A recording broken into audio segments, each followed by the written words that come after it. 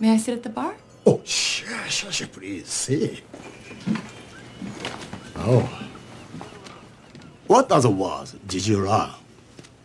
Oh, just a minute. はい、お客さん上がり一丁頼むよ急いで今大好きな昼メロ見てんだよ昼メロタイムいいから急げハリアップお茶沸いてるんだからたまには自分で出しなさい Shut up!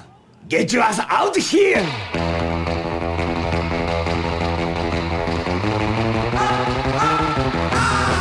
Generation Lost. This is a great show, man. Thanks for having me on. Hello, everybody. Welcome to Generation Lost, the show about movies featuring Bryn. And Jeremy. And today we are week 3 into Quentin Tarantino month, which is apparently a very long month. It's a 5-week long month. And so we're doing big time Tarantino month.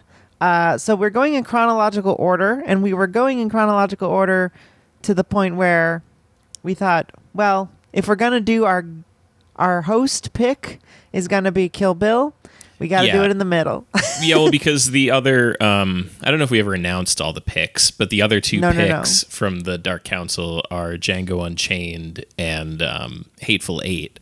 And so if we were to go in chronological order and do our host pick at the end of the month as we traditionally do, then the only option we could have watched was Once Upon a Time in Hollywood, which we decided we did not want to do. We've talked about that movie on the show before when it came out. I will probably rewatch it for Hateful Eight week if I can swing it. It is very long, that's like and so is Hateful 8 hours Eight. Of movie.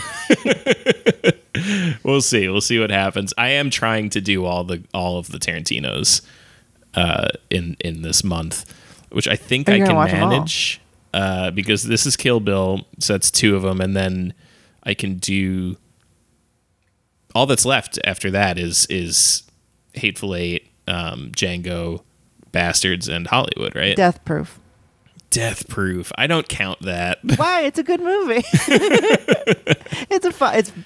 It's better than some of his other movies. Yeah, I probably should have watched Death Proof this week Death to make Proof, this make sense. Death Proof is like an hour of a really fun movie, and then like another hour of a car chase that I could probably take or leave. Yeah.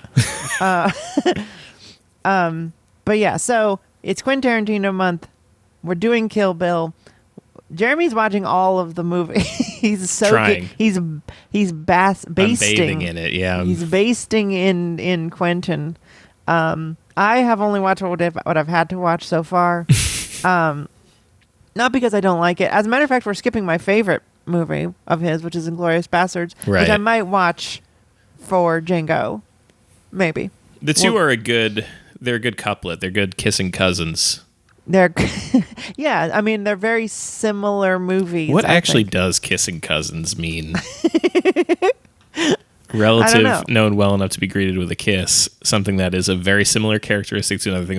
Okay, so it's use Italian. it right. It's an Italian thing. Yeah. When your cousins you kiss them on the face. Wow, and it's also the name of a restaurant in St. Petersburg, Florida. Okay, I don't know what that. I don't know why that would have come up in cares? Google and kissing cousins. Some dumbass named his restaurant something. I don't care. In some place I don't fucking care about, and I'll probably never go to. Yeah, very bizarre little tagline there. Okay, let's get back to movies. Before we talk about Quentin, which I'm sure will take most of the episode, why don't we go ahead and talk about what else we watched this week? So, Jeremy, I must ask, what did you watch this week?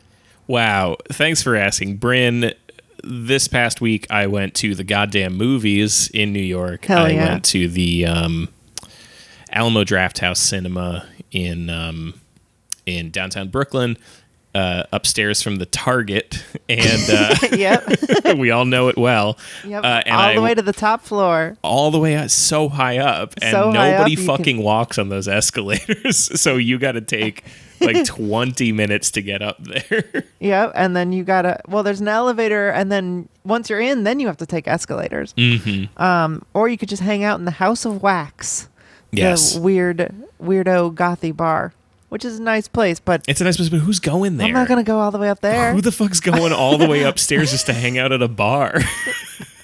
Maybe after the movie you'd stay for a drink. I've done that. I've done that a couple times where it's the like, only way that's going to work. Whereas the Alamo here, I would hang out at the bar because it's at a place that people go to. Yeah.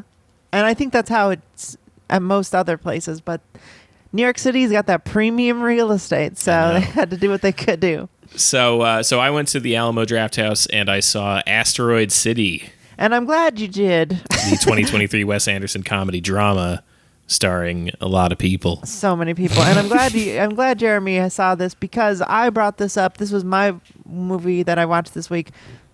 Last week, but we had two jokers on and I knew we weren't going to actually talk about the movie. We had fucking clowns on here.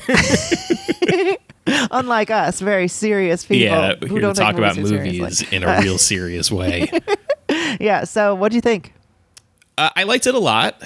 I will say I think it's kind of, I mean, I didn't love Paris Dispatch. It was not my favorite Wes. French Dispatch, whatever. Did not like French Dispatch very much.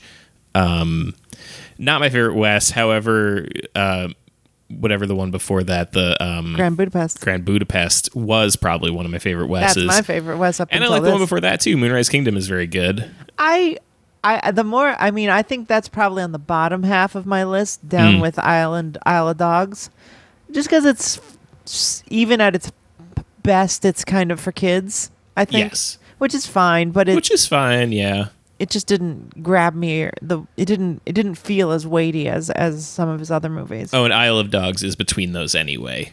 Isle of Is Dogs in between Grand Budapest and French Dispatch. Yeah. Which it's so bad. It's not Isle really of Dogs worth mentioning. sucks. Yeah, it's his one real big whiff. Yeah, like big old stinker. Which is such a shame because it looks great. It does look great. Anyway, yeah. So I kind of thought Asteroid City in a lot of ways was like a return to form a bit. It's got a lot of like the fun Wes that I like. I think the places where it faltered for me are, we're just going to go into spoilers here. Yeah. This is a brand new movie. If you don't want to hear spoilers, please skip ahead. But we're just going to talk about it. We're just going to talk about it. Skip ahead to 20 or so probably. So I think, the movie is split into like these three distinct pieces, right? Of there is the main narrative of what's going on in Asteroid City. There's this like meta narrative of this play of Asteroid City that's happening, and then there's a meta narrative of a like Twilight Zone TV show talking about the play about Asteroid City. Yes. And while I like that framing device theoretically, I think in practice it didn't really do much for me. I think every time we were cutting to those, I was like, shut up. Go back to Asteroid City. I don't care about what you guys are up to. There's like some fun here and there. There's fun little bits in it. Especially in particular, I think the Twilight Zone meta narrative really did not need to be there. It didn't do shit for the movie. It just gave us a reason that Bryan Cranston in there, and you get one fun gag out of it basically, and that's it. So I think that stuff didn't really work for me, and it kind of, at times, it felt almost like it was kind of to like patch over places where they didn't really have an idea. Particularly the end, it kind of felt like they didn't really have an idea of how to satisfyingly end this story. So they were just like, let's do like something really dramatic in the meta narrative of the play to like kind of give this a sort of a something that feels like an ending. Otherwise, it's just, the quarantine ends and everybody goes home and that's it. Right. I think, so for me, the way I thought about it is it was trying to recreate this experience of when you're young or are in college and sort of reading these things from an older time. Mm-hmm. From like the 60s, specifically 50s and 60s, when America was this very... So I love this movie because of this. Like, I think what it really captures was the experience I had as a young adult reading things that I just had no concept of or really had trouble understanding as anything besides just what was on the page. And then you find out about their lives and their politics. Like, for example, specifically Tennessee Williams, who I think this is directly referencing. Like, if you read Night of the Iguana or Cat on a Hot Tin Roof, it just feels like this sort of like impenetrable, like, story about this person who's just kind of a bitch or a bad guy or whatever, and then it's over. Right. And it just feels so weird. And what I really liked about Asteroid City is it kind of was like reading that story, but also reading the life story of Tennessee Williams at the same time to give you the intended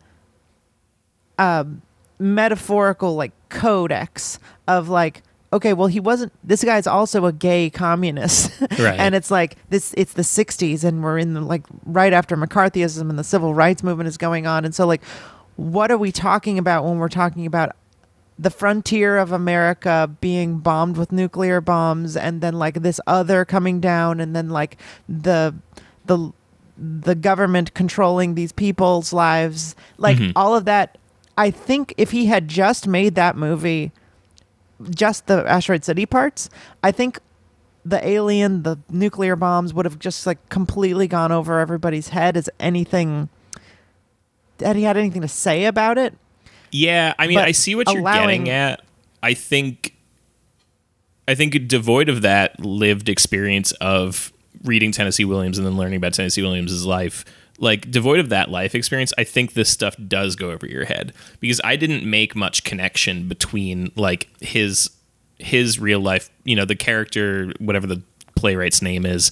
I didn't really make as much connection between like his being gay and his being communist into kind of what this story in Asteroid City was. But I mean, there is still like, but I think it's definitely there.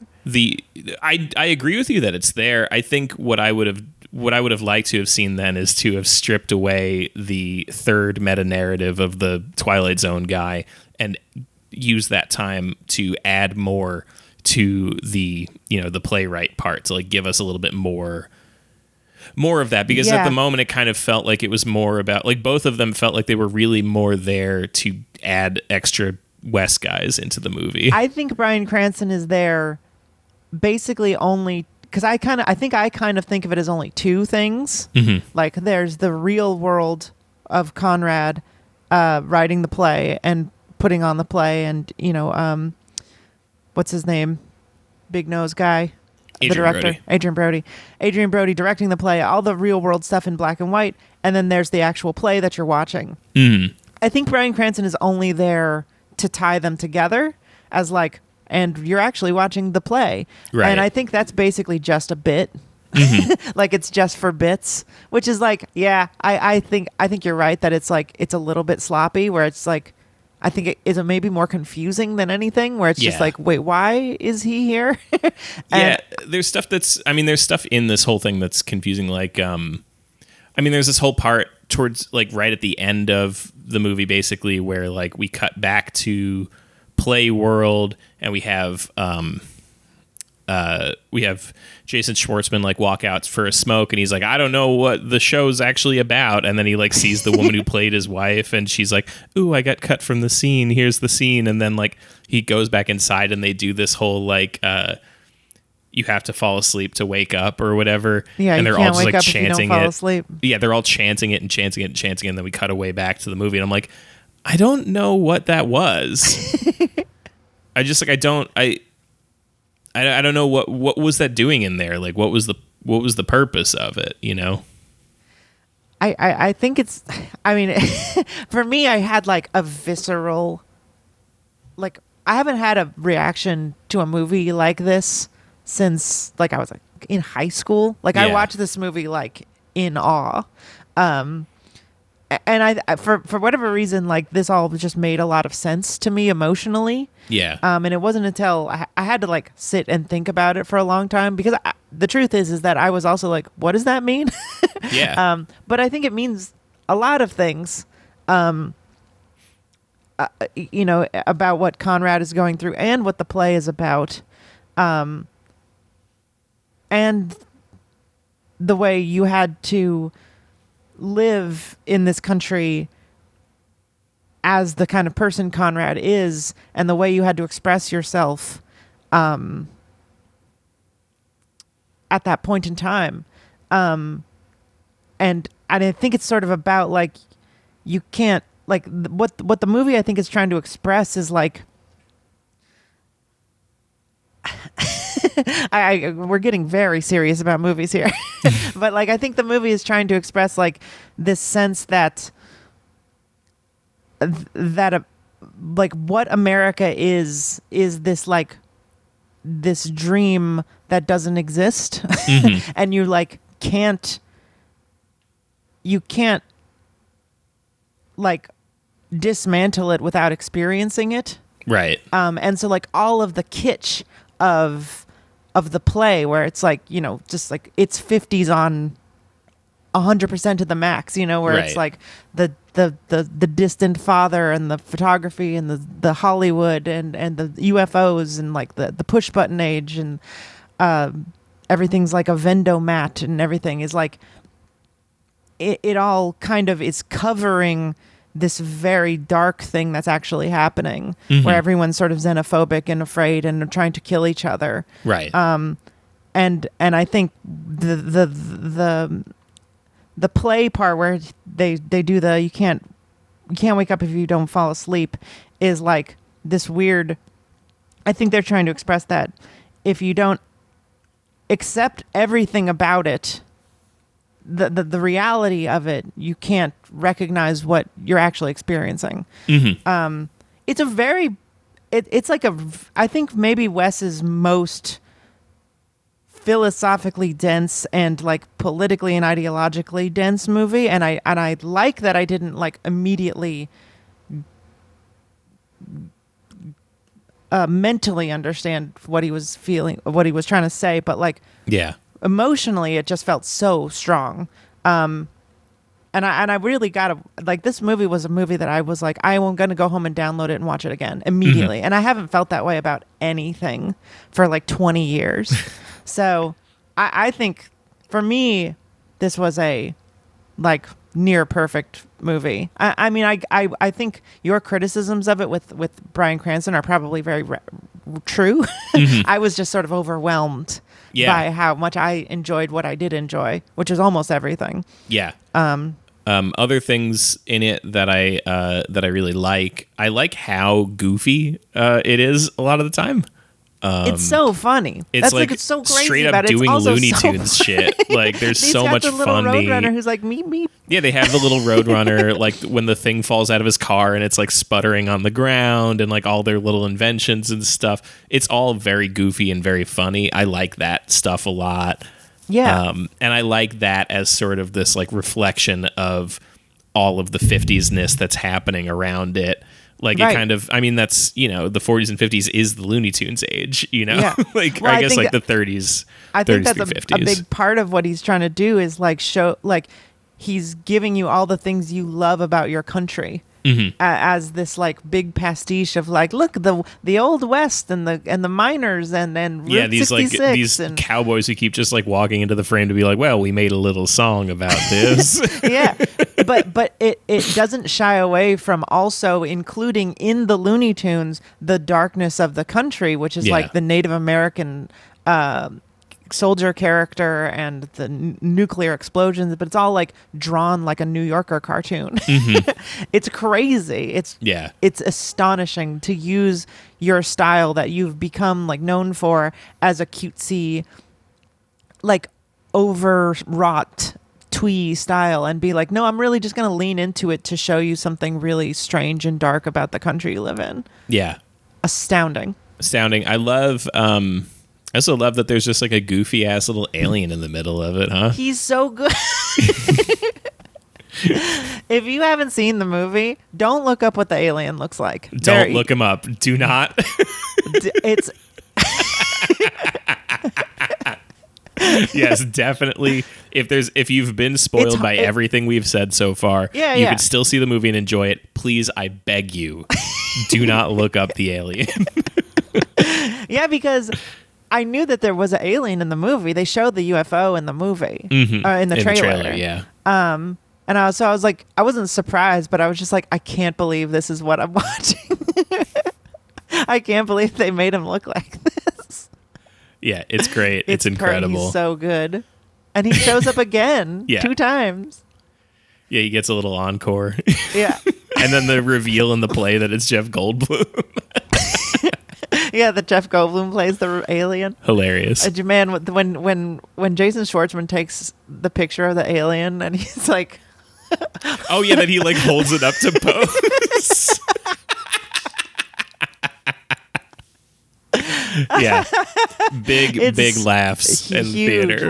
Yeah, I mean, that's what's so great about the movie is that it's like, even if you don't want to engage with what I found like emotionally stunning and like philosophically interesting and, you know, just a movie worth chewing on and talking about, I think, with your friends or, you know, whoever, like you can still just straight up enjoy this movie as a very funny, cute Wes Anderson movie and leave the theater and not worry about it. And you can be like, well, that's weird. What's all, well, what was the black and white part? You know, like whatever. And then just leave. And it's still a pretty fulfilling movie, I think, as the play. It just like has the other stuff in it. Really great. Really great movie. Good ass movie. Good Wes. Highly recommended. I don't know if I'm quite as high on it as you are. No, I don't think anybody is. But I am is. pretty high on it. I definitely put it in the top half of the table at least. Yeah, I mean, you gave it 4 stars on Letterboxd, so you liked it. Yeah, I liked it. I gave it 5 stars because I think this one is gonna, like me personally. I think. What do you say is your favorite, Wes? I think well, you don't have to include this one in the. Yeah, I think like upon reevaluation of it recently, I think Life Aquatic. Okay. Might be my favorite Wes. But that I don't know. That used to be mine. Yeah. Until Grand Budapest, which took its place. Yeah, I was gonna say I have to rewatch Grand Budapest because that's the one that I think would be the contender for it. I got to look at his list again here now.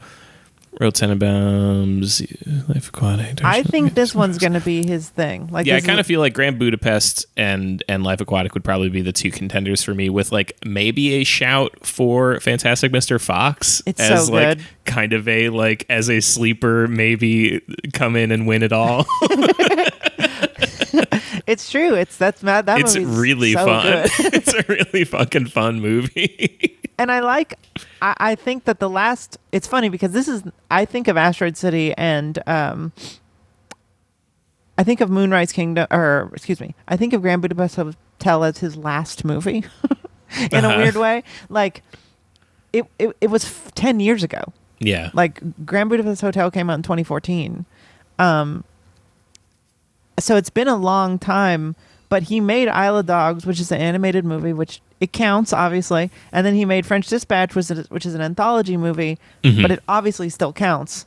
But it's just the real movies feel like Grand Budapest and then this. And then before that, you know, you had Moonrise and Fantastic Mr. Fox. Yeah. But I don't know. It feels like this is the culmination of everything he's... In the last decade, he's really been like, I'm going to move away from telling small stories about family and interpersonal drama to making like large commentary on, like, you know, usually from the perspective of like a single person within the framework of family drama, but it's really about this like larger thing. And to me, I appreciate that a lot. Yeah, I mean, looking at this list, I realize now that I absolutely must see Darjeeling Limited. It's like the only one that I think I haven't seen. Really? And I guess I haven't seen Bottle Rocket. I'm curious about Bottle Rocket, like how much of his shit was already there. It's all the writing, like the sense of humor, the comedy. But the visual isn't. No, I mean it's like there's like slow motion shots and like the music cues, and there's like 1 or 2 shots of drawers that look like Wes Anderson. Like they open a drawer and it's like from the top and it's like all laid out nicely. Like maybe 2 times that happens.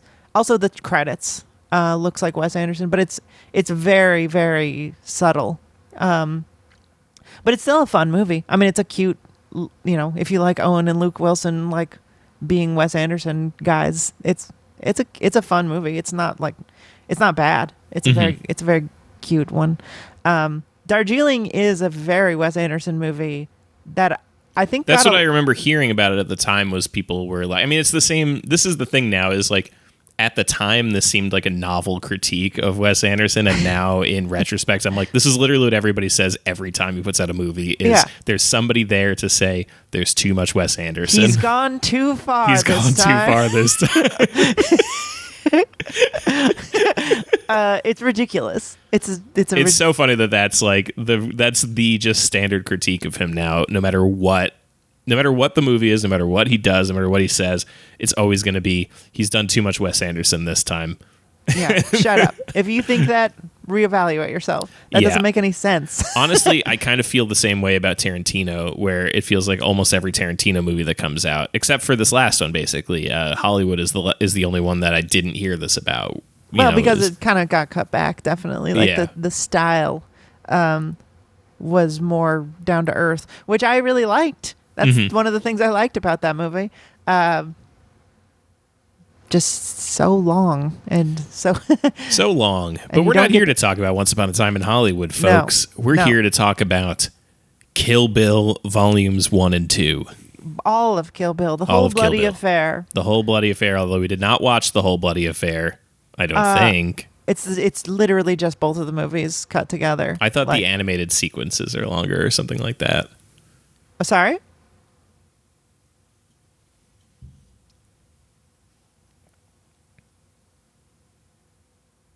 Uh-oh. What's going on?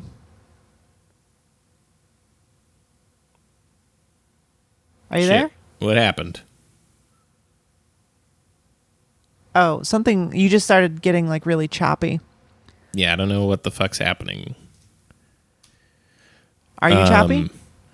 Now Am I choppy? I'm not. No, now I'm good. Okay, now I'm good. Now you're good. I don't know. That's never happened before. Okay, and cut here. And cut here. And what were we talking about was the whole bloody affair. Right, so the whole bloody affair, as I understand it, also includes like extra animated sequences or some shit like that. Oh, okay. Well, I didn't watch it either. Good. Good. I don't want you talking about extra animation I don't fucking know about. No, I watched straight up Kill Bill 1 with credits and Kill Bill 2 with credits. Yep. So, Kill Bill, but he intended it was shot as one movie. It was not, it was only released as two movies because of Mr. Weinstein. Yet another crime of Harvey Weinstein. That's right. Because possibly one of his worst ones. Up there. Really? Definitely up there. Oh, yeah. An extended animation sequence. Okay, well, I didn't watch that. So this movie is his, what is it? His fourth film? Reservoir Dogs, Pulp Fiction, Jackie Brown, and then this, yeah. Fourth, yeah. Okay, this is his fourth movie. It came out in 2003 and 4. Mm-hmm. Because it was released as two movies, which is very reasonable, because he refused to cut this movie down. Yeah. Why I'll never know. But the movie is about Uma Thurman, who is an assassin who's trying to run away from being an assassin because she gets pregnant with her daughter. Bill tracks her. She leaves for a year and doesn't say anything. He tracks her down. He's her boyfriend or lover or whatever. Yeah. And lover. master, because it's also a samurai movie and a Western and a revenge movie, and it's everything. And so he tracks her down and kills her, or tries to, shoots her in the head, but she survives. She loses the baby, she thinks. Turns out at the end of the first movie, you find out the baby does survive. She's in a coma for 4 years. He won't kill her because it would be dishonorable. So he lets her live in the coma. She wakes up, and now she is on a rampage to kill the 5 people, the 4 people who were there, other people from the Deadly Vipers or whatever. Deadly Viper Assassination Squad, Bryn. Say the name. No. So she wants to kill them and Bill. And so the whole movie is her tracking them down, also interspersed with them explaining the rest of the plot throughout over the course of the 4 hours. But it's mostly just her tracking down these different people and then killing them. Yep. In elaborate fight scenes, some of which are animated or you go every time you meet these people, you have to see their whole past and, you know, their whole whatever G.I. Joe origin story. And then she kills them one by one. She finally gets to Bill. She finds out that her daughter is alive, which she didn't know until that's what we knew. Yeah. She didn't know that at this point, but she's like, oh, fuck. So then her and Bill have this long conversation about why all this stuff happened. And then it's like another hour of conversation about this bullshit. And then finally they put the baby to sleep. She's really sweet. She kills Bill with the 5-finger death punch or whatever. And then he dies and she takes the baby and then they live happily ever after. And that's the movie. Yep.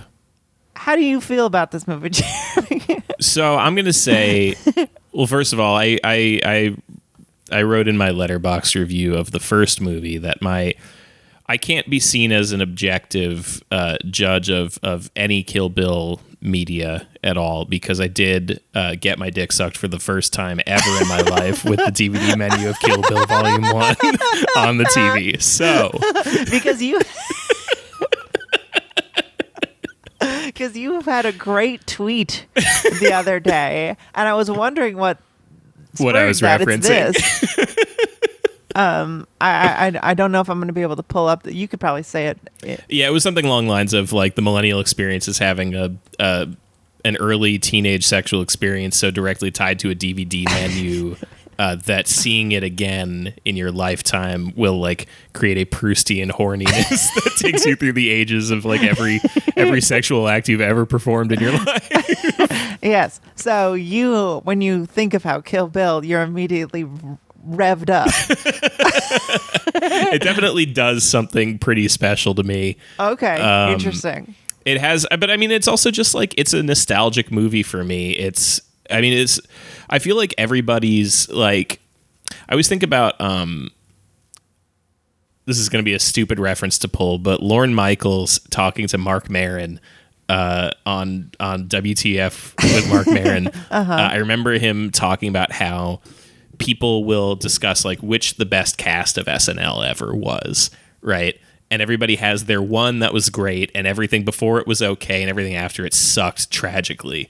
Right. And he's like, without fail, everybody's favorite cast is the one from when they were teenagers. Of course. And the same goes for like albums. Same goes for movies. Like everybody's favorite of something like generally falls into the one that hit them at the right time in their life.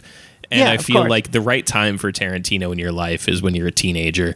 And these are the movies that were coming out when I was a teenager. So like, I don't know. There's something about like watching the two of them back to back like this. I was like, this fucking rocks. This movie is so fun. Like, I have such a great time watching it. It reminds me of a lot of different people in my life that I haven't seen in a long time. It reminds me a lot of experiences from being a teenager. Like, just, I mean, not just getting my dick sucked, but also, like, you know, friends of mine who were really into this movie, people who I watched it with, people who I talked about it with. I remember, like, things that didn't really pop for me this time, that like really popped for me back then, for example, like the beeping out her name throughout the whole movie until the one last reveal, which for me this time I was like, why the fuck did you do that? Who gives a shit what her name is? Why is that like a mystery? But I remember seeing this and being like, what do we think her name is? Like, you can probably read her lips and whatever. And then like, I don't know, all of this stuff like really was fun. And I was thinking like, this is the most blockbustery that Tarantino probably ever gets, even though this isn't his most successful film by a long shot.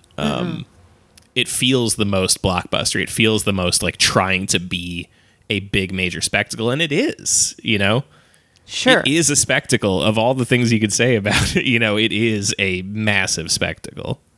Yeah, I'll agree with that. It's an event. It's an event movie. I watched this movie fully expecting to like it this time. My history of this movie is I've always had this like suspicion, especially as a kid, as a teenager, when Quentin Tarantino was releasing his stuff and everyone was saying Pulp Fiction was good. I always had this like suspicion, and it's because I watched Reservoir Dogs first, and I was like, this movie's stupid. I don't like this movie. And people were like, you got to watch Pulp Fiction. It's totally good. And I was like, okay. Watch Pulp Fiction. I was like, oh, this is good, but something about it feels wrong. Like something about it feels like cheesy and stupid. Like maybe it just comes from like not being a boy or whatever, but like when he pulls out his wallet and says "bad motherfucker" on it, I was just like, this movie is dumb. Yeah, like it's stupid. Absolutely. And I didn't like that. Yeah, that's the problem. Really, is that like I think that you're supposed to think it's dumb. These things are cheesy. They're tacky. It's the same as, I mean, comparing him to Wes Anderson is so like exactly on the level, because it is really like it's a guy who's obsessed with a different type of tackiness. The both of them are really into these sort of like tacky, chintzy old things, just from different eras and like presented in different ways. But sure, that's what it's all about, is like these are supposed to be gaudy and tacky, like you are supposed to see the bad motherfucker thing and be like, yeah, if somebody actually owned that in real life. I mean, I knew people who owned that in real life, and I was like, that's lame. Me too. You're a fucking loser. Yeah, and well, so the thing is like, I get that now. I understand. And what I like about Tarantino now as an adult is when he uses those things to be funny, and more importantly, in movies like Inglourious Basterds and Django, uses them to reach specific types of emotions that you wouldn't be able to reach otherwise. Where, like in Inglourious Basterds, it's over the top and ridiculous, but you're sort of just cheering anyway. Right. You have these sort of like amplified levels of it kind of feels like a festival band. You know what I mean? Like, yes, you're not actually gonna listen to fucking Glass Animals or whatever, like some like hey ho floor tom band, but in the moment it's doing something to your Beatle brain that is like, this is the most important thing I've ever seen. This is awesome. And I feel like he's able to do those things in like Django, where it's like, yeah, no one ever ended slavery by killing every motherfucker in the room, but it would be amazing, and I'm watching it now and it's awesome. And so I get that. And I was fully expecting to go into this movie and be like, it's probably all that. It's all probably very funny and that. And I hated it. I fucking hated every second of this movie so Get out. much. Every second. Come on. I was so pissed through the whole movie. Get out of here. I can't believe how annoying this movie is. All right. I really went in with like a full, come on, Quentin, show me something fun. And I hate it. I can't believe that. Okay, the first movie is not a movie. Mm-hmm. The first movie it shouldn't exist. Like, the first movie should be 20 minutes long. It's really all just set up. Mm-hmm. And stuff just happens for so long. Remember we talk about Jackie Brown being flabby. Mm-hmm. Like, this movie is just like fucking, like, she goes to the sword guy. That sword scene takes literally 10 minutes. And the sword guy is just like sitting there, like doing these like for like forever. It rocks. It sucks. I'm so bored by this. I can't believe the sword guy is where your problem lies here. I mean, like, it's just an there's example. definitely flab. There's definitely flab all over both movies for sure. I think this could have been trimmed down. This is a 2-hour movie tops. It could even be a 3-hour movie. I think I would have taken this as a 3-hour movie, easy. But let's go through it bit by bit, and we'll talk about each chunk kind of as it comes, right? So we start with, we get the origin here where they're at the chapel, but whatever, it's short. We don't really see much of it at the beginning. You get the beautiful Nancy Sinatra song over the opening credits. So then she's we get like she's in the hospital. They try to assassinate her, but then they don't. And then there's the guy who's coming in to rape her. Wait a minute. You are now half an hour into the movie. Yes. And there's this whole thing where it's like Daryl Hannah is like, she comes in, we get her whistling, we get her stupid like comic book outfit, and she changes into a comic book nurse. Sorry, her stupid comic book outfit is awesome. She's wearing, folks at home, if you haven't watched this movie in a while, her outfit that she walks in with is a jacket that has no details on it, but it rather has printed onto it, like silk screened onto it, the details of a jacket. Yeah. Hilarious. Where do you find that? Where did anybody get that? That rocks. It's really funny. And then I agree with you. Her nurse outfit sucks. Whatever. I don't care. But it's just like it's so masturbatory. That's really the problem. Is that here's the thing. It's like the movie feels like watching someone jingle keys at me, and I'm supposed to be like, "Yay, hooray!" And it's like, if you love, I don't want to be like, I don't want to be hateful of the keys. Like I just can't think of a better, like, it's like watching clouds, where it's like, if you're really in the mood, sometimes there's beautiful stuff in clouds, but I don't care. It's like, I don't know how to evaluate this because it's just aesthetic. It's only aesthetic, and there's nothing else to this. There's nothing to be said. He's not trying to get at anything. That's true. That I will 100% agree with you on. There's literally nothing in this movie. No, it's an empty. It's just for fun. It's just for aesthetic. It's just for action. That's all that's happening. And so for that reason, is very subjective. And so it's just like, sure, if you don't get this visually, there's nothing there. And so for me, the first movie is 100% a slog, like absolutely boring, unwatchable nonsense drivel, because there's nothing else there. I mean, so I'll agree with you on this first section of what's her name again? Elle? Yeah, but I mean, what's her real name? Oh, Daryl Hannah. Yeah, Daryl Hannah walking into the thing and then doing the injection and whatever, and talking about, like, dying in our sleep is. I don't really give a shit about all that. It's mostly a skipper. I think there's it takes so long though. There's like some fun audio stuff with her whistling, and then it like turns into the song, and then it turns into the like that stuff is pretty cool. And that's part of what makes this movie too, is like the soundtrack of it is pretty cool and bombastic and huge. And it's kind of, I mean, this is the thing, is like, I kind of feel like what you were talking about with the festival band is applicable to this. It's just a festival band you didn't like, I hated it. It definitely has that feeling though of like lots of build, lots of big, lots of, over the top.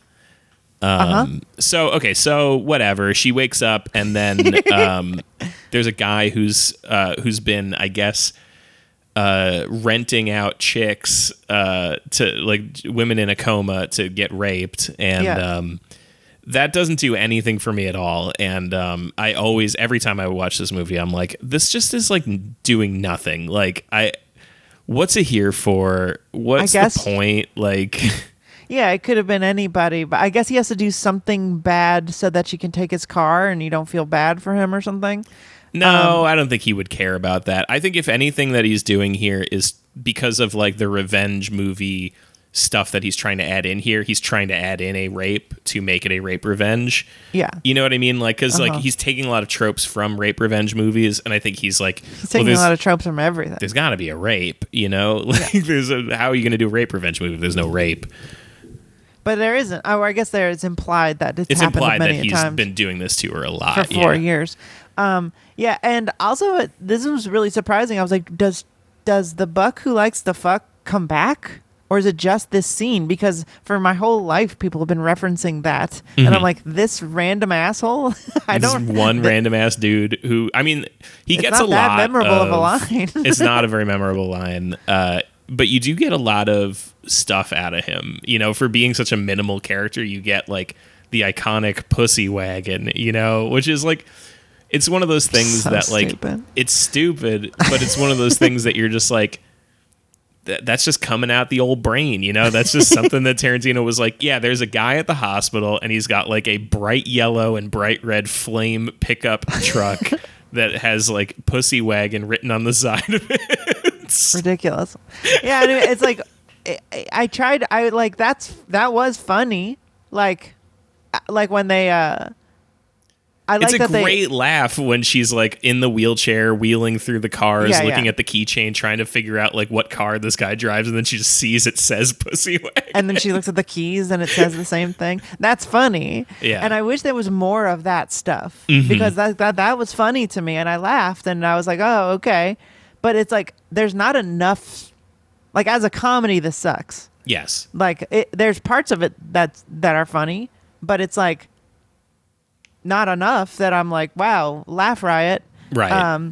I just don't. Yeah. So like then she goes and she, this is after she kills Vivica A. Fox, and I want to talk about the fighting here Mm-hmm. because we skipped the Vivica A. Fox part, which is her first kill on Yeah, her. I mean, we number have 2. to move it along just for the sake of time. No, of course, but I do want to talk about in the first movie and the whole movie, the fighting is the draw.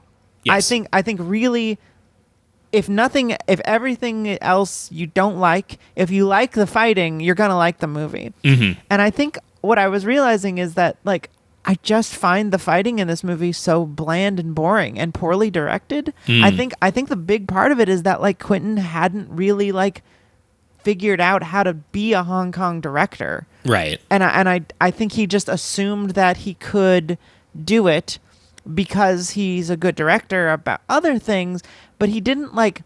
I feel like he didn't really trust the Matrix guy the way the Wachowskis did. Like the Wachowskis' fight scenes are incredible. Yes. Like you can watch them alone outside of everything, but like the Kill Bill sequence, like with the Crazy 88, I just found it so like paint by numbers. They're doing and then it would be like some idea Quentin had where it'd be like, and then it's going to turn black and white and she's going to put the sword through his head and then the sword's going to, like, he had these like little director ideas that he like had fighting around. And that just feels like it completely breaks up the flow of the fighting and makes it very boring until you get to those little parts. Yeah, I mean, so this is what I was going to say is like, so jumping ahead to the Crazy 88 sequence, that sequence is entirely too long. There's just too much. There's too much so stuff. Long. And I think there's not enough there for it to be that long. Well, so what I was going to say is I think what you're getting at more than like, I think this is a problem of editing more than it is a problem of directing. Well, I really both, think that but like, yeah. you know, these ideas that he has for like the switch to black and white, you know, these like silhouetted by the blue behind them, like all these different like visuals are great. And I think the action choreography is fine. It's good enough. You know, I think that the biggest problem is just that they keep showing you too much of it. So you have too much time to be like, that's not working. That doesn't look good. That doesn't look good. I think if they kind of kept it a little snappier and just got us to O-Ren a bit quicker, or get us to the mini bosses, you know, get us to go quicker, get us to whatever the extra guy's name is. You know, there's another extra mini boss. I don't remember who he is. Yeah.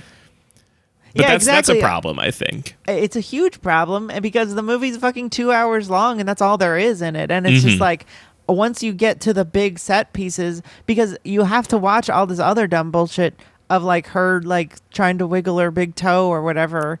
Like Too long. The wiggle your big toe is too long. with a big flashback and like the first movie is just, for me, such a slog. And I'm not going to say there's no parts that are fun looking, but I think even the stuff that is like quote unquote stylized feels not stylized enough. Get out of here. That is ridiculous. I'm trying you to, don't like, mean that. She cuts a guy's head off and it's like a shower. But that's okay. That stuff is that way. Oh my God. But that whole sequence where you have to watch her like become the dang like leader of the Yakuza or whatever, I don't give a shit. I don't care. And it's funny because he talked about like I was reading like the Wikipedia or whatever, and he's like, yeah, the movie kind of is. That's the movie to me. The movie is like distractions and like going on little paths of like, and then what's their story, I could see and what's that for story, sure. Yeah, and it's like but you basically make an anthology movie that way, which is kind of what this movie feels like, which is like a lot of little short stories, which makes me not care about the overall story. I don't think you're supposed to care about the overall story that much. I don't know what I'm supposed to care about here. I think I mean, you know from the beginning, like, she's going to kill them all and she's going to kill Bill and that's it. I mean, like, I think that's kind of part of what makes the movie appealing to me is that it's like, you don't really have to give a shit about the story because there's almost nothing happening ever. And that kind of makes it kind of sucks a little bit of the wind out of like the big end piece, but we'll get to that when we get to that. Right. So we talked about those. We talked about the anime sequence is really nice. Anime sequence is very nice. I like that bit. I love the like laughing European, admiral whatever in the back of the limo who gets his brains blown out. That's awesome. I mean, rocks. like this guy. The man who directed that sequence, which I always forget his name because he's one of those guys who is like kind of one of the big directors, but like not exactly. Mm-hmm. God, what is his name? I don't remember. But he's one of the. He's so good. He does a lot of great stuff, and. What else is in this movie? So you don't like the Hanzo sequence. I do. I think it's very fun. I also love when she's flying on the airplane. Hate that part too. I love that you see the string holding up the airplane. I love that. That's cute. When you do the internal shot of her writing out her kill list and whatever, they do a little pull out, and you see that everybody else in first class on the plane also has samurai swords. I don't think I noticed that. Yeah, this is the first time I ever noticed that, but everybody else traveling on the plane with her also has a samurai sword with them. That's funny. And I like the parts where it doesn't take itself seriously. Like that stuff's fun. It helps. And then there's the Vivica Fox part. Doesn't really do a whole lot for me. The fight is okay. It's fine. I like when they hide their knives behind their backs when the girl comes home. And like they're both like bloody and everything is fucked up, and the girl's like, "What happened?" And she's like, "Your dog just made a mess." I think that sequence is a good example of like, I think why this movie doesn't work for me. There's a quote on I don't know what they're quoting, but on Wikipedia they say Kill Bill was inspired by grindhouse films, including martial arts films, samurai cinema, blaxploitation films, and spaghetti westerns. And it's just like, it's too much. And then like what you end up getting is for him to use the narrative is like you have a samurai sword fight scene in a like suburban house. Mm-hmm. And it's just like there's too many clashing kitschs that don't add up to anything for me. And my favorite parts of the whole movie is when he actually focuses on one and just does an homage to one thing. Mm-hmm. Because I don't think he's gotten to the point in his talent where he's able to like mash them up effectively yet. Yeah. Like when she goes to the 1-inch Pai Mei. Oh, we're getting there. That's Okay, that's in part 2. Right. And I will say my my Kill Bill Volume 2 letterbox review was, I wish Pai Mei was in every Tarantino movie. Me too. He's great. Pai Mei is the best character Quentin Tarantino has ever put into a movie. I love him. I love him so much. So I think we're mostly through Volume 1 here. It's really only 3 scenes. It's like she kills Vivica A. Fox. They set up the story. She goes to Hanzo, gets the sword. She kills Lady Snowblood. And that's it. It's over. It's really like I said, this movie feels like it should be half an hour long. Like there's not enough there for me to want to see any more of that. Yeah. And then the movie ends, and Bill's like, does she know that her daughter's alive? And then the movie's over. Yeah. One thing I also want to mention, why is the font bad? Why does the font looks like default Final Cut Pro in this movie? Which the Kill Bill font? All of it, like all the chapters, all the dang titles, the credits at the end, like all it's chapter 1, 2. Like it looks like it doesn't look cool. Like it doesn't. I don't know which movie he's supposed to be referencing. It just looks like the Lady Snowblood manga is what at least is what the cover is like supposed to be doing. You mean the actual like Kill Bill in yellow? Yeah. No, I'm talking about the white text that says chapter 1. But isn't that the same font? No, it's white. It's just white, and it looks like Final Cut Pro default. Like it looks like sans serif. It's crazy. I don't get what it is. Oh, yeah. And then there's like the little like 2 drawn and whatever. Yeah. I don't know. It looks kind of shitty.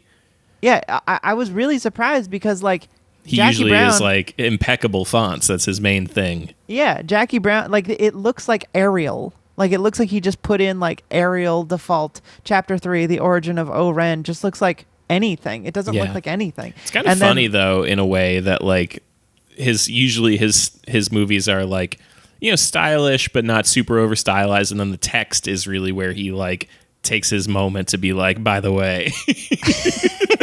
It's kind of funny that this is like the reverse, where it's like the whole movie is the by the way, and then the text is like, and whatever. It's text. Yeah, but then at the end credits of Volume 2, it looks like Stairway to Heaven. Mm-hmm. Like it looks like this old Hollywood like scroll that it looks crazy. I don't know what the fuck he's thinking with this text. It's bad, and I'm mad about it. Okay, so Volume chapter 2. Volume 2. Volume 2. Starting with chapter, I think 4. Whatever. Who cares? Whatever. Yeah. So we chapter open 4, The Man from Okinawa. We see. No, Man from Okinawa is in Volume 1. That's her getting the sword. Oh, then we start with chapter 6, I guess. I guess so. It's her at the wedding, at the rehearsal for the wedding, and Bill shows up and he's playing his gigantic flute, and that's the first time you see David Carradine. It's the first time you like, because you hear his voice in the first one a couple times, and you're like, oh, it's David Carradine, but you don't really know if you're ever going to see him. And then this is the first time you see him, and it's just David Carradine, and you're like, damn. That was an interesting thing, and you say that like I'm supposed to know who that is. David Carradine, he's Kane from Kung Fu. Don't know what that is, and don't care. He's like he's an old. So his whole career, David Carradine, is pretending to be Asian. That's his whole thing. What? He's like, so he was in a show called Kung Fu, where if you look up, okay, so. Oh, this is the one where he has the pot by the arms and he burns himself. Maybe. What? Isn't he like has to pick up a pot? David Carradine.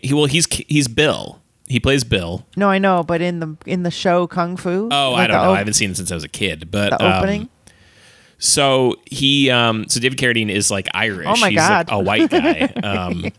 He's really. And yeah, if you look at him in Kung Fu, it's fucking ridiculous. They straight up are doing yellow face. Yeah.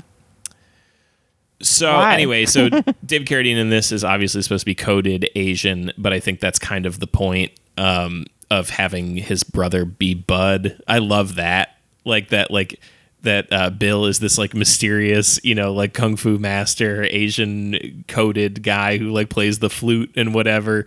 And then like his brother is just this white trash piece of shit living in a trailer bouncing at a titty bar. Working at a strip club.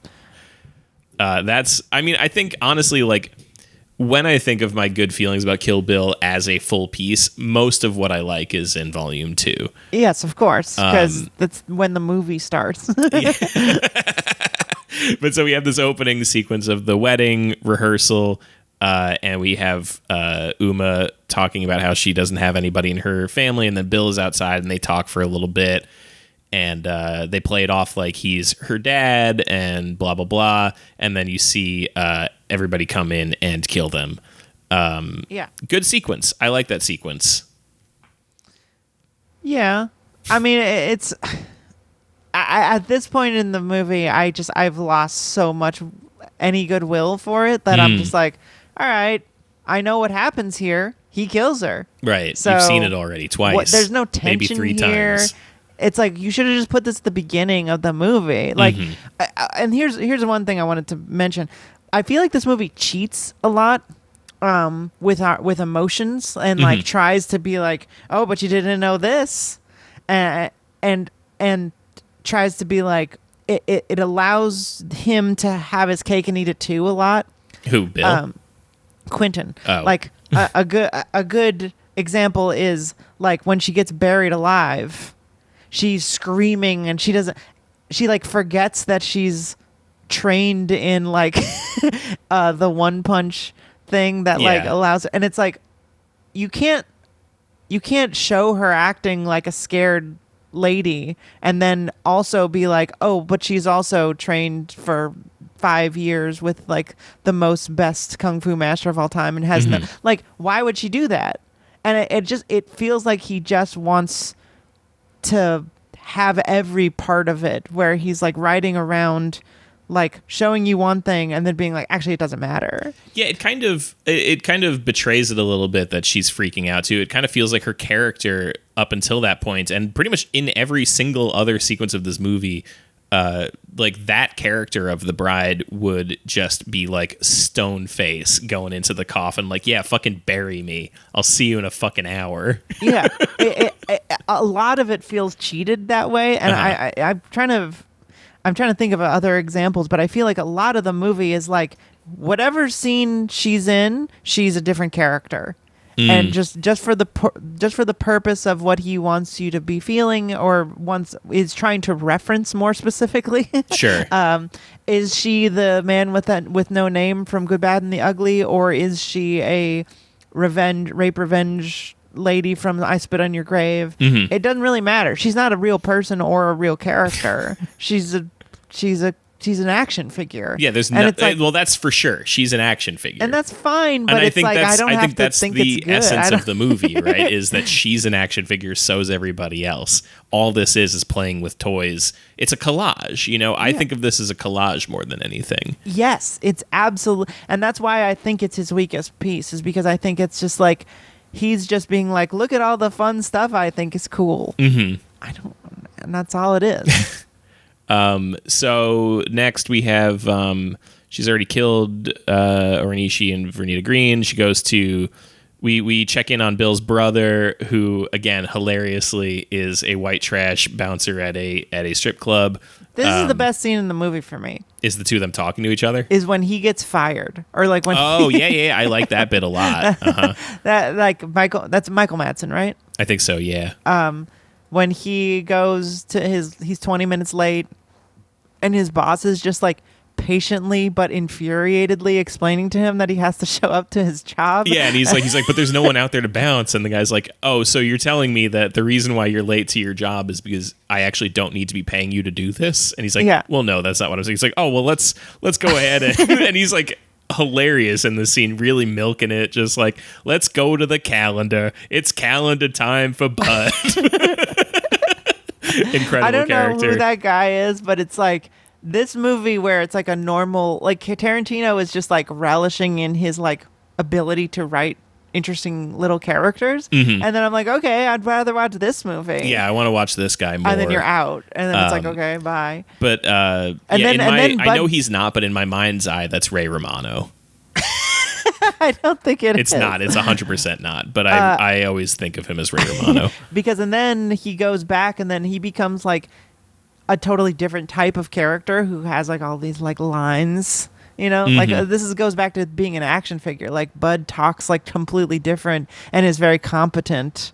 I don't think he's very competent. No, I think he talks like he is. He's just on some white trash shit where like she comes to the door and he fucking blows a hole in her chest with rock salt from his gun. Yeah. And then he's like, I mean, he's doing some fucking bullshit. He's got like some like hillbilly digging a grave for him, and they fucking nails her into a pine box and throws her down there.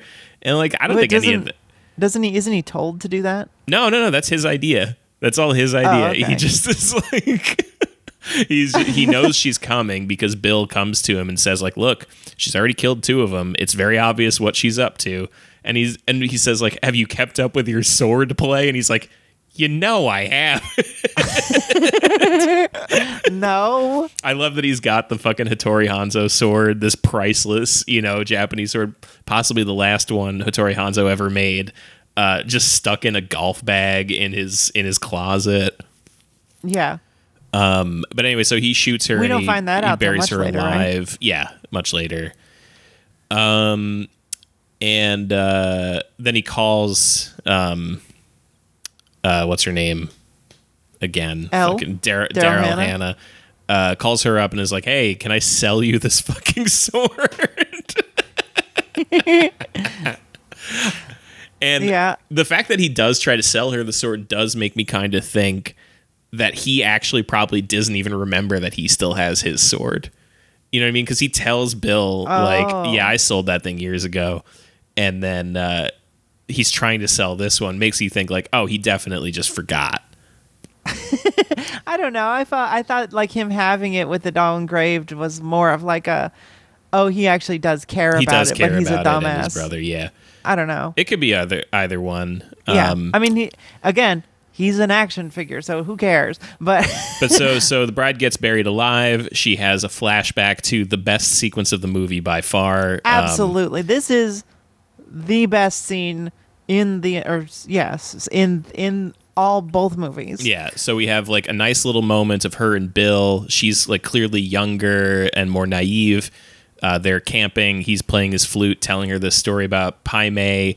I don't like this part. Murdering a Shaolin monk who disrespected him. What's great in this scene, though, is that he's telling the story and it takes place in like the year 1022.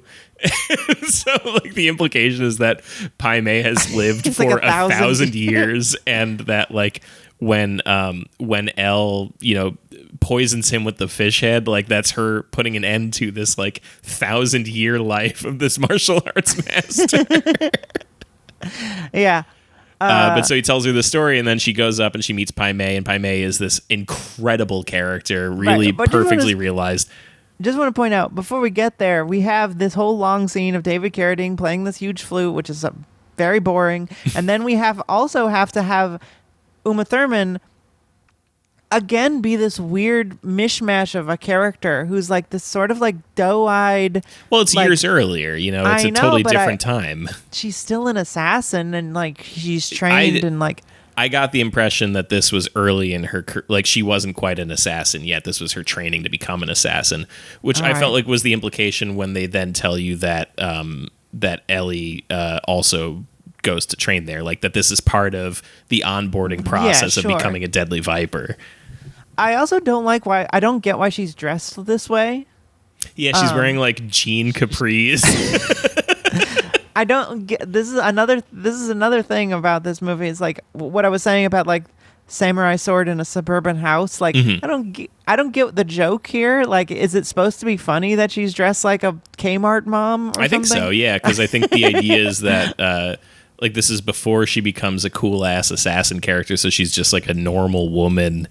And it's supposed to kind of make any sense. It's a funny juxtaposition with this like ancient Chinese, setting, and then she's just up there, just like, like, hey, nice to meet you, Pai Mei. She's wearing like wedges and sandals and stuff. It's like, what have we taught? She's supposed to be like. She thinks she's proficient in some kung fu styles and good with swords and stuff. So it's like she's young in training. She's got a big head. She thinks that she's further along than she is. Right. Anyway, we get to this great scene. Great sequence of her training. She's practicing this technique of like putting her fingers up to a board and then punching it from 2 inches out. Well, Pai Mei immediately is amazing looking, and looks. Who's he supposed to look like? There's Who knows? There's another movie. Is it Shogun Assassin? I'll never forget seeing this in the theater and how much the crowd just went wild for Pai Mei. Just the way he looks. Every time he like flips his beard through his fingers and shit, people are just like cracking up, cheering, like just going nuts for Pai Mei. You mean when he like does his little beard? Yeah, like every time something happens and he like sees it and he either approvingly does the beard flip or disapprovingly does it. Yeah, his huge eyebrows and beard. The design is. This is what I'm saying. It's like when he gets interesting with like, I'm just gonna take this stuff from these movies that I like, and put it in this movie. That's fun. And he's so careful with like the snap zooms. Mm-hmm. Like the zooms in this are incredible. This is one that formally. I mean, the film quality changes during this sequence, and it looks good now. Yeah, and interesting. And he's doing these like textural and formal things that just like don't happen. And this is what I was trying to say about. I want it to be more stylized, where it's like if you're gonna be like, okay, we're switching from Western to martial arts movie to blaxploitation, like formally do that. But my problem is like it all kind of looks like an early 2000s action movie. Like there's a lot of sequences in this movie that are like indistinguishable from Jeepers Creepers. Shut up. Literally, like in the desert shots, they look the same. They just look bland. It looks like Jeepers Creepers. It does. It just looks like an early 2000s like slick digital looking movie. And then you get stuff like this where, you get the anime and you get like this like really interesting martial arts footage where he clearly knows what he's doing, but there's so many different things that like a lot of them kind of fall into this weird middle like default early 2000s movie looking thing. And I then I'm like, why? This isn't interesting looking at all. But Pai Mei looks great is what I'm saying. Pai Mei looks great. His acting is incredible. Just his whole sequence is very fun. So she remembers this experience of learning this punch. Right. This is like a 20, 30-minute sequence. No, it's not. It's like 5 minutes. No, it isn't. It's like 5 minutes. It's so short. No, it isn't. Because I remember I watched it last night and I remember being like, man, I wish this was longer. I want more Pai Mei.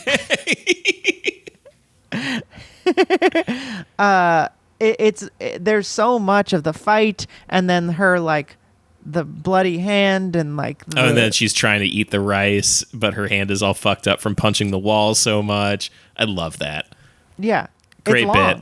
It's a long sequence. I don't think it's that long. Anyway, so she uses the technique and escapes from the coffin. I guess the implication is supposed to be that like this was part of her training and that there was like a lot more of this type of shit going on, so that like it's not just like the one time she ever did something like so like she's like accessing in her brain like, oh, what can I do to get myself out of this? What about Pai Mei's special little punch thing? I know, but I just think it's stupid. Like I think you're right that's the idea is like, oh, I have so much training that I have to like access this thing from my early training. The old archives.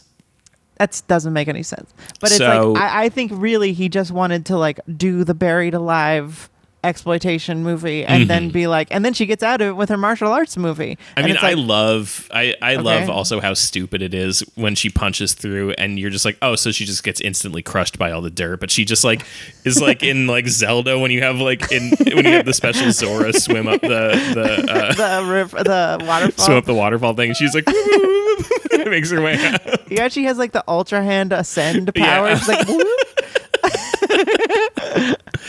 and then you get like a funny little thing where she goes into the diner across the street from the graveyard. Her hand comes out of the dirt like Evil Dead 2 or whatever. It's like, psh. But she's all covered in dirt, climbing out of the graveyard, goes across the street to the diner and asks for a glass of water. I love that. Yeah, that's good. That's a funny bit. Meanwhile, Daryl Hannah goes to Michael Madsen's his little trailer thing. under the guise of buying the sword from him, actually just kills him with a deadly snake for the crime of dishonorably killing Uma Thurman. What do we think of that? Wait, what happened? Oh, she kills him. She kills him with the snake, and she says, like, that woman deserves better than this.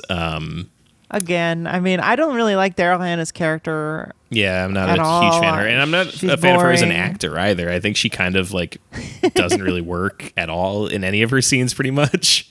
No, she's not very good. I mean, she's good in Videodrome and Blade Runner, but it's like she's kind of, again, she's kind of one of those actresses who's just like, she's there because she's cool looking.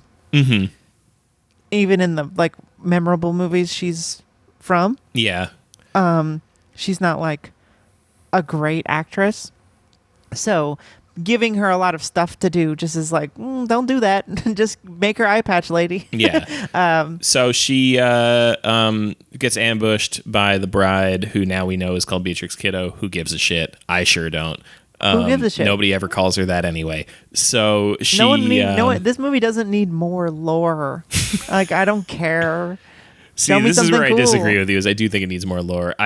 Part of me is like, I know that Quentin is now like going back and writing lore books for all of his movies. I want a book about Pai Mei. No. I want a book about Pai Mei. I want a movie about Pai Mei. That's I want like fun. Origin stories of all these characters. I want everything. Show me whip pans. Show me the 60s 16 millimeter like desert heat with like a close up of a gun somehow in like an optical framing. Like, show me your visual tricks, Quentin. I don't care about like what her name is. It doesn't matter. She's not supposed to have a name. Whatever. Then they have a fight in this. So they name her, and then they have a fight. And I'll say this fight though rocks.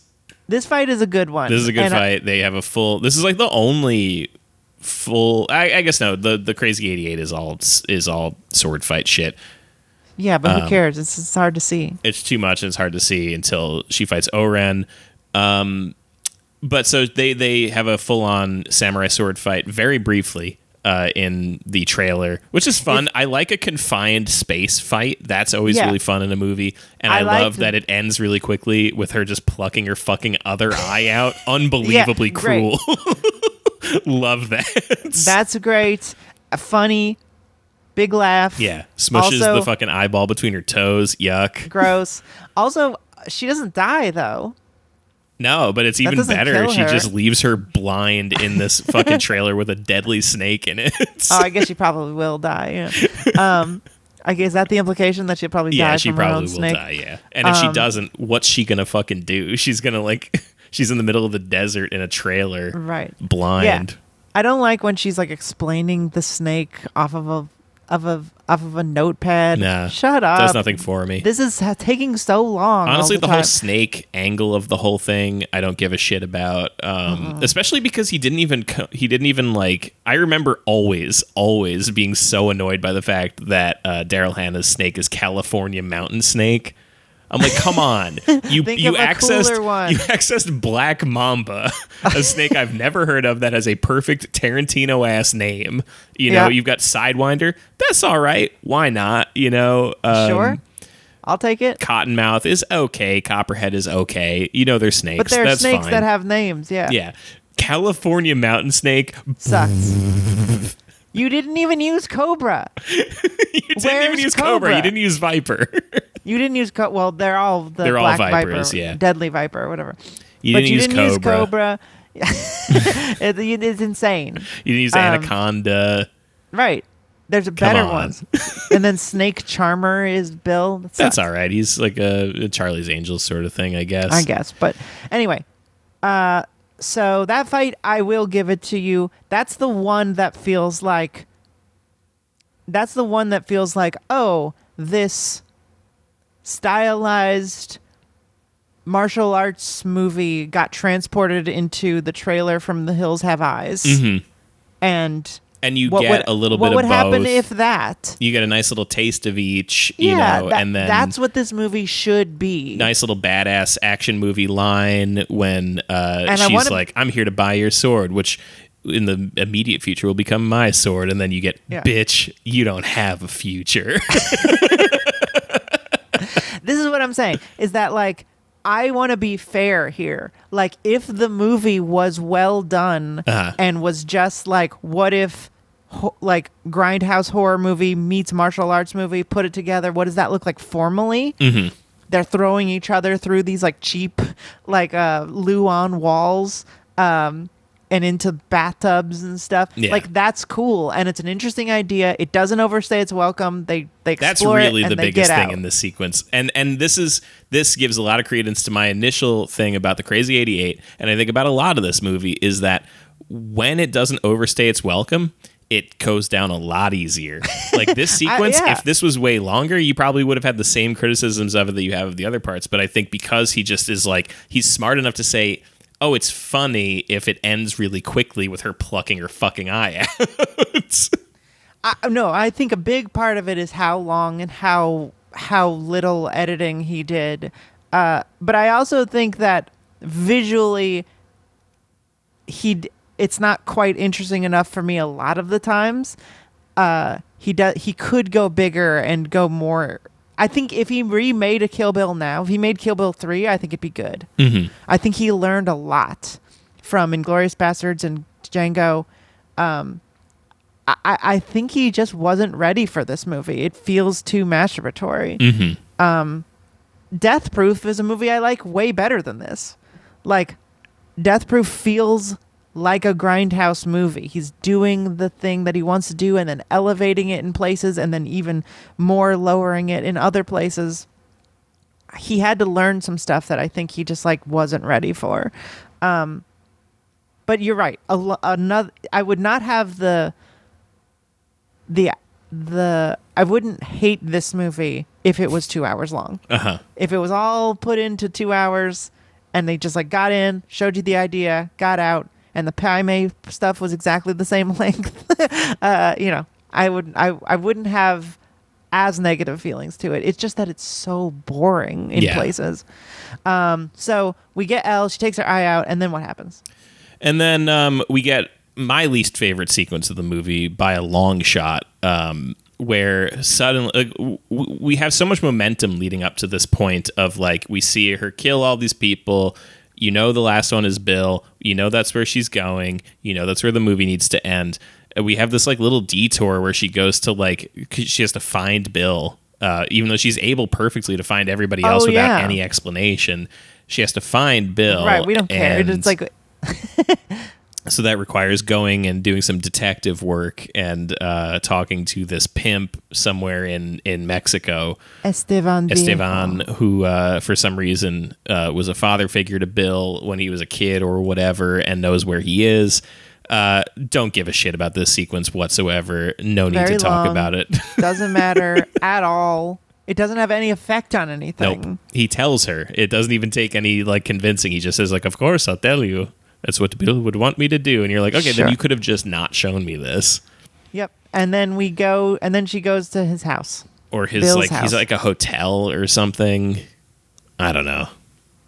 This is Bill's house, right? I mean, it Bill's seems house? like, I mean, the way that they treat it, it feels like it's his house, but she walks past like bellhops and shit on her way in. So I think it's maybe supposed it's like to be a real a fancy hotel. cabana or whatever. Maybe he owns a cabana at a hotel. He has like or a something. timeshare or some shit. Yeah, who cares? But anyway, so she gets there. We find out that her daughter's still alive and extremely cute, and they have some fun with their dynamic. I think that works really well. I love I love this like weird triangular charisma they have, where like Bill and the daughter have great chemistry, and then Uma and the daughter have great chemistry, but then there's like this obvious like distance between tension and, Bill and the bride. And so that stuff is great. Even though it's long and it takes a while, I until the girl goes to sleep, I think we have fantastic acting going on. So this part is real hard for me to evaluate because I think it is the best part of the movie, but it has come after 3.5 hours of me just being frustrated and bored, and I just want the movie to be over. But I think if this if you had just like set up a 10-minute like the bride has killed 4 people and has finally killed this guy because she's getting revenge on it, and this was like a short film by Quentin Tarantino, I'd say it's one of the best things he's ever made. This obviously that's impossible because like it's like affected by the culmination of all of this stuff. I get that, and it like I think its biggest problem it's is good and it's not good. It's like we were talking about before, where like the whole movie treats every character like an action figure. And the problem that you have now is that you've spent 3 hours with action figures, and now you have to be like, but what now if they're people? What if they're people? What if? And this is the thing: is like now he's doing the Quentin Tarantino thing that he's known for. Is what if you took this absurd premise and then treated it very sincerely? And like that happens in Django, that happens in Inglourious Bastards, that happens a little bit in Death Proof. Oh, and The Hateful Eight, sure. Everything after, he really kind of like doubles down on this idea. It's like, what if it is an exploitation and I'm mixing all these ridiculous things I'm into, but then taking that very seriously? What if the emotions are real? And in this movie, he waits until the very end after all this nonsense, just action figure playing, to be like, okay, but what would it feel like if you were almost killed and you thought your baby was killed by your husband, and now you're meeting, and then you show up, and not only is your baby not dead, but has a like extremely strong bond with her father, and like they have an incredible relationship that seems really like really healthy. The movie comes like really decent, and then just like it wants to just clock you out of nowhere with this other like emotional quandary. Yeah. But at this point, I just don't give a shit. It's like, you're gonna kill him. When I first watched this movie, I said I hate Volume 1, and I kind of liked 2 because I did like feeling that of like, oh, what does happen? What do you leave him alive? Do you try to rebuild this relationship? He's a crazy person. He's a murderer. What do you do? But it's just like, it feels so unearned here. Even though it is good, it's very watchable here. Yeah. The scene is good, except for he doesn't really need to use a dart gun truth serum for this. It's so it's stupid. A little goofy with the truth serum and shit. They could have just talked. I don't think it's necessary. Because, I mean, at this point, like, they both know one of them's going to kill the other. So, like, there's no reason for lying. Just tell the truth anyway. So they have they have a nice little scene with the daughter. Uma puts her to bed, and then they go downstairs. They talk a little more. He tries to suss out like why she left and blah blah blah. She has another flashback of her in a hotel room with a Chinese assassin with a shotgun when she finds out that she's pregnant. I like that sequence a lot. Although it does feel at that point like you're like, come on, we're just like chugging towards the end now, dude. Like, couldn't you have shown me this earlier than this? I kind of don't like that sequence because it feels so silly. Like, it is a good sequence. The actors are doing really well. It's well written. But it's like the idea that this like hired assassin, because they're both women, it's like, oh, I respect the pregnancy of this person. No. I don't know. It's not that. It's that they're both going to die because they both have a bead on each other. Like, there's no way. It's a classic Tarantino Mexican standoff where... It's not, though. It's just 2 people, so you could just pull the trigger. I guess not a Mexican standoff, but they both would die, most likely. No, they wouldn't. One of them would pull the trigger first. That's not how guns work. You know what I mean? It's just like, it feels dumb. I don't know.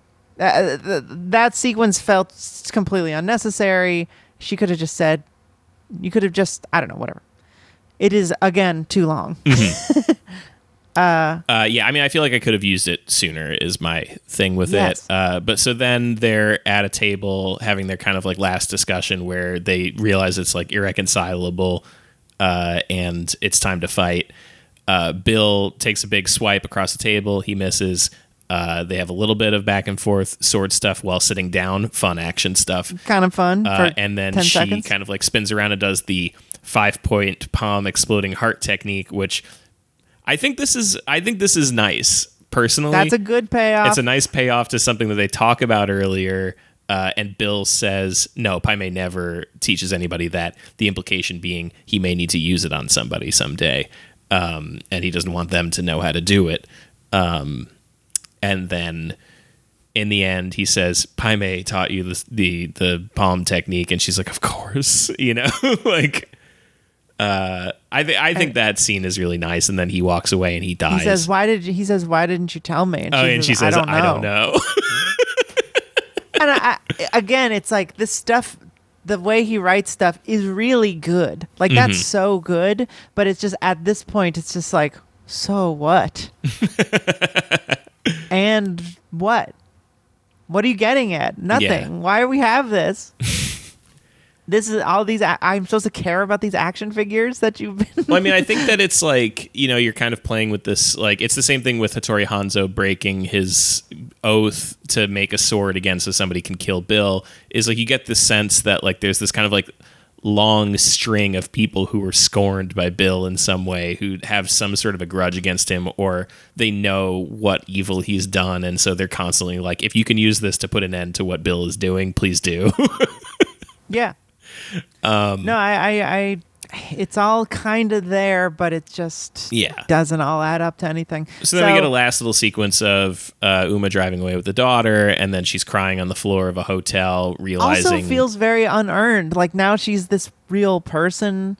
Well, I don't know. Like, I think of anything, that's the most earned, because that's the one where you finally, like, you're done with your big purpose. You've done your big thing, and it's like, now what? You have this girl. You have no... money, probably. You have nowhere to go. You don't know what your life is anymore because you just woke up from the dead, basically. Right, but what you're saying is, if in real life all this insane, stupid bullshit happened, how would you feel? It's like, no, you don't get to do that. Like, you don't get to have your character have this like real human moment about like cutting someone's head off and blood splurting out. I don't believe you. It doesn't feel possible to me. Like, it feels like a different movie. You know what I mean? I don't know. I guess take the rape revenge action movie seriously or don't. But you can't have this like, I think you can. I think it's perfectly fine to have a, Alexander wept before there was nothing left to conquer or whatever. Like, there's sort of this moment where she's like, well, I did it. I killed everybody. Like, I killed everybody. That's it. There's nothing else. Like, my character has nothing. So what else is there for me? Like, where does my life go from here? Not clear. Got a daughter. Well, she hangs out with the daughter. I feel like it's a happy cry. I think it's like a bit of both. I think it's a relief. Yeah. That it's all done. She did it. And you win, I guess. I think it's both. I don't know. In any event, that's the movie, folks. I love it. Bryn hates it. It's one of the rare splits. Big splits, yeah. Well, you love it. I really enjoyed it. Yeah, I had a great time watching it. Interesting. Yeah, and I was thinking about it as I was watching it. I was like, if you just like think this looks cool, it's a great movie. If you think it looks cool, if you think it's looking cool. I think, again, it's a lot of it is tied up in my own nostalgia. Sure. Like, that can't be, that can't be understated. But I still think... like, I think of The Fugitive as, like, an all-time action movie. And it's probably not. But The Fugitive is like The Fugitive is an interesting comparison to this because it's kind of the opposite, right? Where it's like, it's just a fun, good, tight little story that doesn't really have a whole lot of like style necessarily happening in it. Yeah, it's just like stuff that's cool happens. Yeah, I don't know. This is like the reverse, where it's like, it's not a particularly great or interesting story, and it's not trying to be. It's mostly just trying to be style. Yeah, and I think that's just like, I think if that you don't, is poison to me. If you don't love the sequence of Uma Thurman in the yellow leather, outfit riding the motorcycle through Tokyo streets, I think if you don't love that, you're not going to like this movie. No, it sucks. And I don't get it. I don't get why. But like, why? It looks awesome. It looks really cool, and the music gives it a really great vibe. It's a vibes movie. I feel like this is the most Reddit movie I've ever seen. No, like it's just like, ooh, epic, badass. No, like Interstellar is the most Reddit movie. Like this isn't a Reddit movie. that's like the Our Atheists Reddit. This is just like general cool. Like, I'm a college student, but and somebody I think it's invented cool. this, like that's part of the That's what's so frustrating about this movie is he didn't invent anything. Like, No, but I mean, like, this has the least amount of squeeze from the juice. You know what I mean? Like, it has the least amount of juice from him putting shit together and being like, "Have you ever seen Switchblade Sisters? Well, what if it was also Shogun Assassin?" But this is the thing: is it's not that because it would be like if he's like. What if it was Lady Snowblood? The Reddit thing would be to call it Lady Snowblood and make Lady Snowblood. You know what I mean? Like it's the fact that this stuff is like it's being put in front of you as a cool thing that Quentin is into that is being shrouded enough that you have to do the work to find out what it is that he's referencing. You know what I mean? Like that's something fun about this too, is that I had a girlfriend who loved the Lady Snowblood manga because she did the work to like find out what this was referencing, and she was like, "Oh, I'm going to check this out." And then she loved it. It's like nothing like this, but like she liked it anyway, like it's kind of got this sort of Lady Snowblood's a cool movie. It's got this sort of fun, like album liner notes sort of quality to it, Yeah, and I think I'm just kind of allergic to stuff that's all vibes. And I think it kind of to me. I know it's because I'm fucked up in the brain. You should just enjoy vibes. I try, but like it's kind of the actual criticism people. It's like if the criticisms levied against Wes Anderson were true. Mm-hmm. You know what I mean? It's I don't agree with that. he's just all style. Uh-huh. This is just all style. And I think it's like it's fine to just be all style if that's what you are, but I feel like that is a criticism people want to make true about Wes Anderson, which is absolutely not true. He makes really good stories. Yeah. This isn't a good story. This isn't a good story. The only thing here is the style. Yeah, I guess so. Is that true? I mean, I don't know. I think there's little emotionally resonant moments within it. I think there are things within each movie that kind of like individually have like nice little emotional moments, but I think. How do you think you would take this movie if you'd never seen it before? That's I know a great it's question. Impossible, but like, do you think you would be like fun? Like, I'm sure you wouldn't have an emotional connection to it the way you do, but like, do you think you as a person would be like, this is a fun movie? I think it would depend on the context in which I see it. I think if I saw this at a movie theater today, having never seen it before, if I saw this at a movie theater, 4 hours long. No. I'd have to see one at a time. I think it's better taken as 1 and 2 personally. I think my personal feeling is if you're gonna watch this against my anti-recommendation, don't watch the first one. Yeah, honestly, I don't think you need the first one much. It's not a movie. You could watch like an abridged of it or something like that. Just like read the synopsis and then watch part 2, and you'll be perfectly fine. 2 other people got killed because it's really half of it is setting up what happened, which you also don't find out everything that happened. You find out in the beginning of 2 that Bill comes and kills everybody. Mm-hmm. So you don't even really need 1 to tell you that. And then she kills Vivica A. Fox, and then she kills. And then you find out Oren's entire backstory, and then she kills her. That's the whole movie. So I would say just watch 2 if you have to. But I think even 1, even if I was at... If you loved 2, watch 1. I think if I was at a movie theater, like specifically if I was at like an Alamo and I'd like had a drink or 2 and I was at the movies, big sound system, big screen... I think I'd still love these. I think I'd still have a great time with them. Yeah. I think if I had no knowledge of Quentin Tarantino whatsoever, I don't know. It's so hard to divorce stuff in the context because it's also like saying like this would also have to be placed in the same part of his career and whatever. Like it's impossible to really say, but I think that this is like bombastic and fun enough that I'd still have a good time with it. Yeah. I'm just really surprised that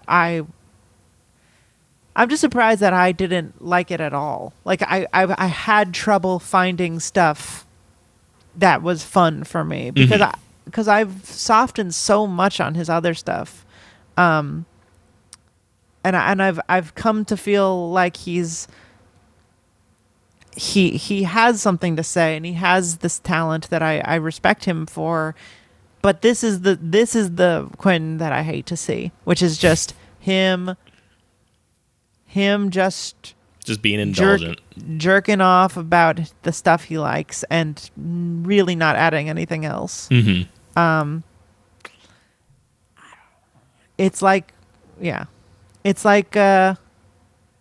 watching someone like explain to you their like rock collection to me. It's like, yeah, I guess that one is cool. Pretty cool. That's a Moldavite? Sure. Cool rocks. Awesome. But it's like 4 hours long. And like, that's the thing is like when Pai Mei shows up, I'm like, oh yeah, I also like these kinds of movies. Mm-hmm. I like this stuff, but everything else, I don't know. Yeah. Pai Mei rocks, I think, is kind of I think we can agree. We can agree Pai Mei is Pai Mei awesome. rocks. He And should be in every movie. You should check out that part of the movie. Check out that part of the movie for sure. Imagine Pai Mei in the other ones. Think about him maybe in the scene in Pulp Fiction when the guy busts out of the bathroom and he shoots at Jules and Vincent, and he misses every shot, and then we kind of like do a pan out to see Pai Mei in the background disapprovingly flip his beard. And then walk away. Just, away. Like, disappear in a puff of smoke. Yeah, exactly. And maybe in Bastards, during the scene where we have the big build up where he's tapping the bat against the inside of the tunnel, and then he comes out and just beats the shit out of that Nazi officer. I was going to say that exact same sequence. He's like on top of the cave, like, and then we come up. He's up on top of the cave, approvingly does the flip. Very good. Yeah. Kill Bill is basically like arguing over if a joke is funny. Yeah. It's like I can't. There's no hatred or I don't think there's really much to discuss about if it's a good movie. It's a collection of images and situations, and if you think they're fun and funny and cool and badass, hey, more power to you. This is poison to me. Well, and it's so close to. I think what's frustrating is it's so close to stuff that I like. I don't know why it bounces off me. Don't know. It feels so. It feels so close to something that I should be interested in. It's baffling. Yeah. All right. All good? Is that our takes? That's our takes. That's our takes on Kill Bill, The Whole Bloody Affair. Quentin Tarantino's fourth movie and my personal least favorite of his movies. But if you like it, check it out. If you don't like it, don't check it out. Thanks for listening to Generation Lost. This has been an extra big-sized, Quentin Tarantino-sized episode. Thanks for hanging out with us. Next week is Django Unchained, which is pretty high up there in my personal case, I think. Definitely. I'm very excited to watch it. Sad we're skipping Inglourious Bastards, but I'll probably just watch it anyway. Just for fun and to picture Pai Mei in every scene, if you could. Yes. When they blow up Hitler, he's just like outside. Yes. So next week will be Django. If you want to watch along, it'll be Django. Fun movie. We're going to end slavery, folks. If you'd like to hear more of our show, you can go to patreon.com/Generation Lost, where you'll get a bonus episode every week. This week we talked about the movie trailers. We talk about your emails. We talk about where you live. We talk about the show that we're watching this month is Rome Season 2. Which we have definitely started watching. I've seen all of it at this point. Yep. I've got my opinions chomping already. at the bit. Couldn't wait. Can't wait to tell you what happens to Polo. And then this will be the month. Actually, we should start this now. We need to be voting on next month's show. Yes. So if you want to vote on the show, please go to patreon.com/Generation Lost and join the Sopranos tier because we have no idea what we're watching next month. And it could be anything. We're starting a whole new show. So please go do that. You can join the Dark Council if you like. You'll get access to the Discord. You can hang out with us there. You can follow us on Twitter at GenLostPod and follow us individually from there. Also, listen to my new song. Stay Inside put out a new new song called "A Backyard." It is playing everywhere. Follow us on all of the dang socials because we're posting all kinds of videos and stuff. So that's exciting for me. Otherwise, Jeremy, you don't have another show at this point, right? Yeah. It's just Gen Lost. It's movies all day, baby. Yep, just movies. Nothing but movies. Movies and babies. Okay, so that's the show. Thanks so much for listening. And until next time, that's movies.